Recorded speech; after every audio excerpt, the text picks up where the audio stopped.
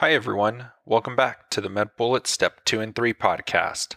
In today's episode, we cover the topic of aromatase deficiency found under the Endocrine section at medbullets.com. Let's begin with a clinical snapshot. A 13-year-old girl is evaluated by her pediatrician in the primary care clinic. She has severe acne that has been refractory to several treatment modalities. In addition, she reports having significant hair growth on her upper lip, chest, and armpits. Her voice has also become deeper in pitch in the past year. Her pediatrician has advised her to avoid playing contact sports as her condition causes abnormal mineralization of her bones that may lead to fractures with minor trauma. She had genetic testing performed at birth, which revealed a mutation in the CYP19A1 gene. Let's continue with an introduction to aromatase deficiency. As a general overview, remember that aromatase deficiency is a disorder of sexual development characterized by decreased levels of estrogen and increased levels of testosterone. In terms of the genetics, remember that the inheritance pattern is autosomal recessive and mutations occur in the CYP19A1 gene. With regards to epidemiology, remember that the incidence is less than 1 in a million, and that fewer than 20 cases have been reported to date. In terms of the pathophysiology, there is a mutation in the CYP19A1 gene, which codes for the enzyme aromatase. Remember that aromatase converts androgens to estrogens, so decreased aromatase activity leads to decreased estrogen production and increased levels of androgens. Moving on to the presentation.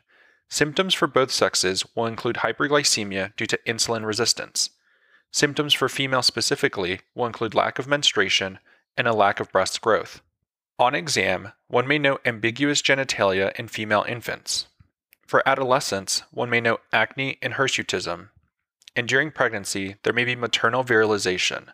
This is because excess fetal androgens may pass into the maternal bloodstream through the placenta. For male adolescents, one may note abnormal sperm production, cryptorchidism, and abnormal bone growth. In terms of further studies, gene sequencing will reveal a mutation in the CYP19A1 gene that codes for aromatase.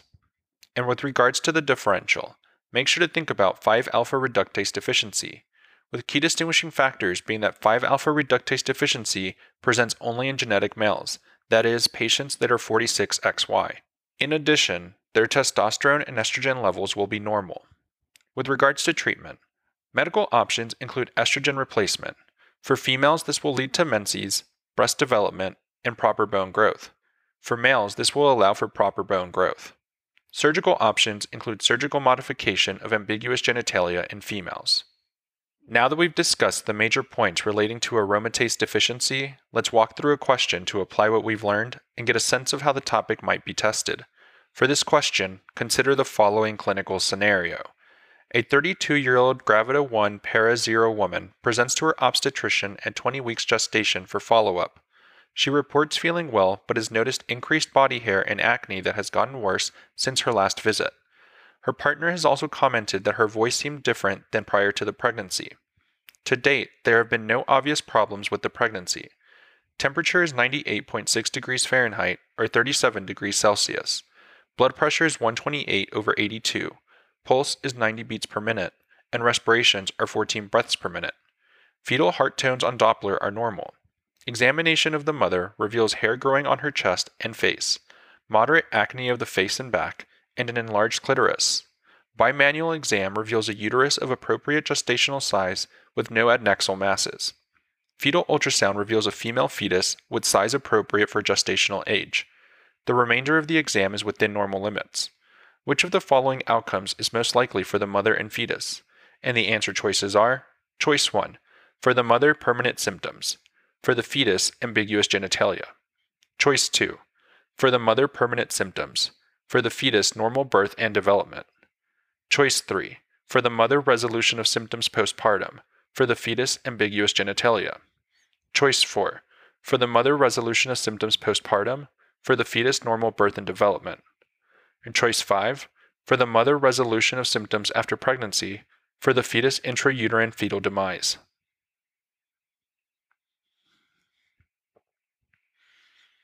The best answer to this question is choice 3, for the mother, resolution of symptoms postpartum.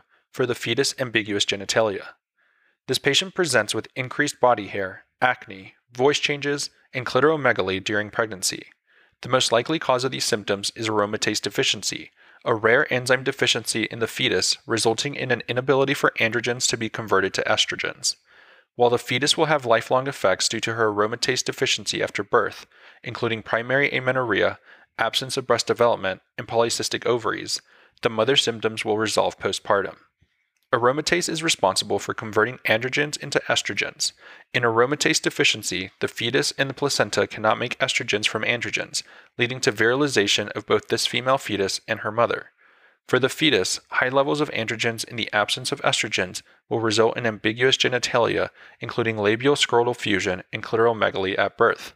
For the mother, androgens pass from the placenta into her bloodstream, leading to hirsutism, which presents as male pattern hair growth and acne, as well as virilization, which presents with clitoromegaly and voice deepening. Labs taken from a child born with aromatase deficiency will show high androgen levels, a low or undetectable estrogen level, and high follicle-stimulating hormone and luteinizing hormone levels. This is also referred to as hypergonadotropic hypogonadism.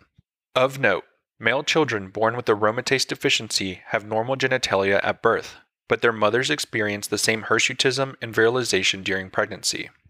Let's also discuss why the other choices are incorrect. Choice 1. The fetus will be born with ambiguous genitalia, but maternal hirsutism and virilization typically resolve after delivery. Choice 2. Birth and development will not be normal for this fetus, and she will be born with ambiguous genitalia and have symptoms such as primary amenorrhea as she ages. Additionally, the mother's symptoms typically resolve after delivery. Choice 4. Birth and development will not be normal for this fetus, as she will be born with ambiguous genitalia and have symptoms such as primary amenorrhea as she ages. Choice 5. While aromatase deficiency results in significant abnormalities for the fetus, the genetic disorder is not incompatible with life. Thus, intrauterine fetal demise is not expected in this case. Finally, a bullet summary. Aromatase deficiency is a rare enzyme deficiency that presents during pregnancy with maternal hirsutism and virilization and results in female children born with ambiguous genitalia, both due to the accumulation of androgens and the absence of estrogen. That's all for this review about aromatase deficiency. We hope that was helpful.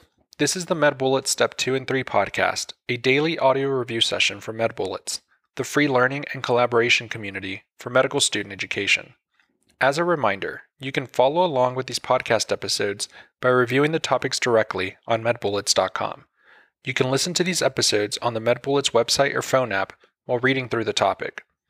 If the MedBullets podcast has been valuable to you, we'd be thrilled if you considered leaving us a 5-star rating and writing us a review on Apple Podcasts. It will help us spread the word and increase our discoverability tremendously. Thanks for tuning in. We'll see you all tomorrow, right here, on the MedBullets Step 2 and 3 podcast.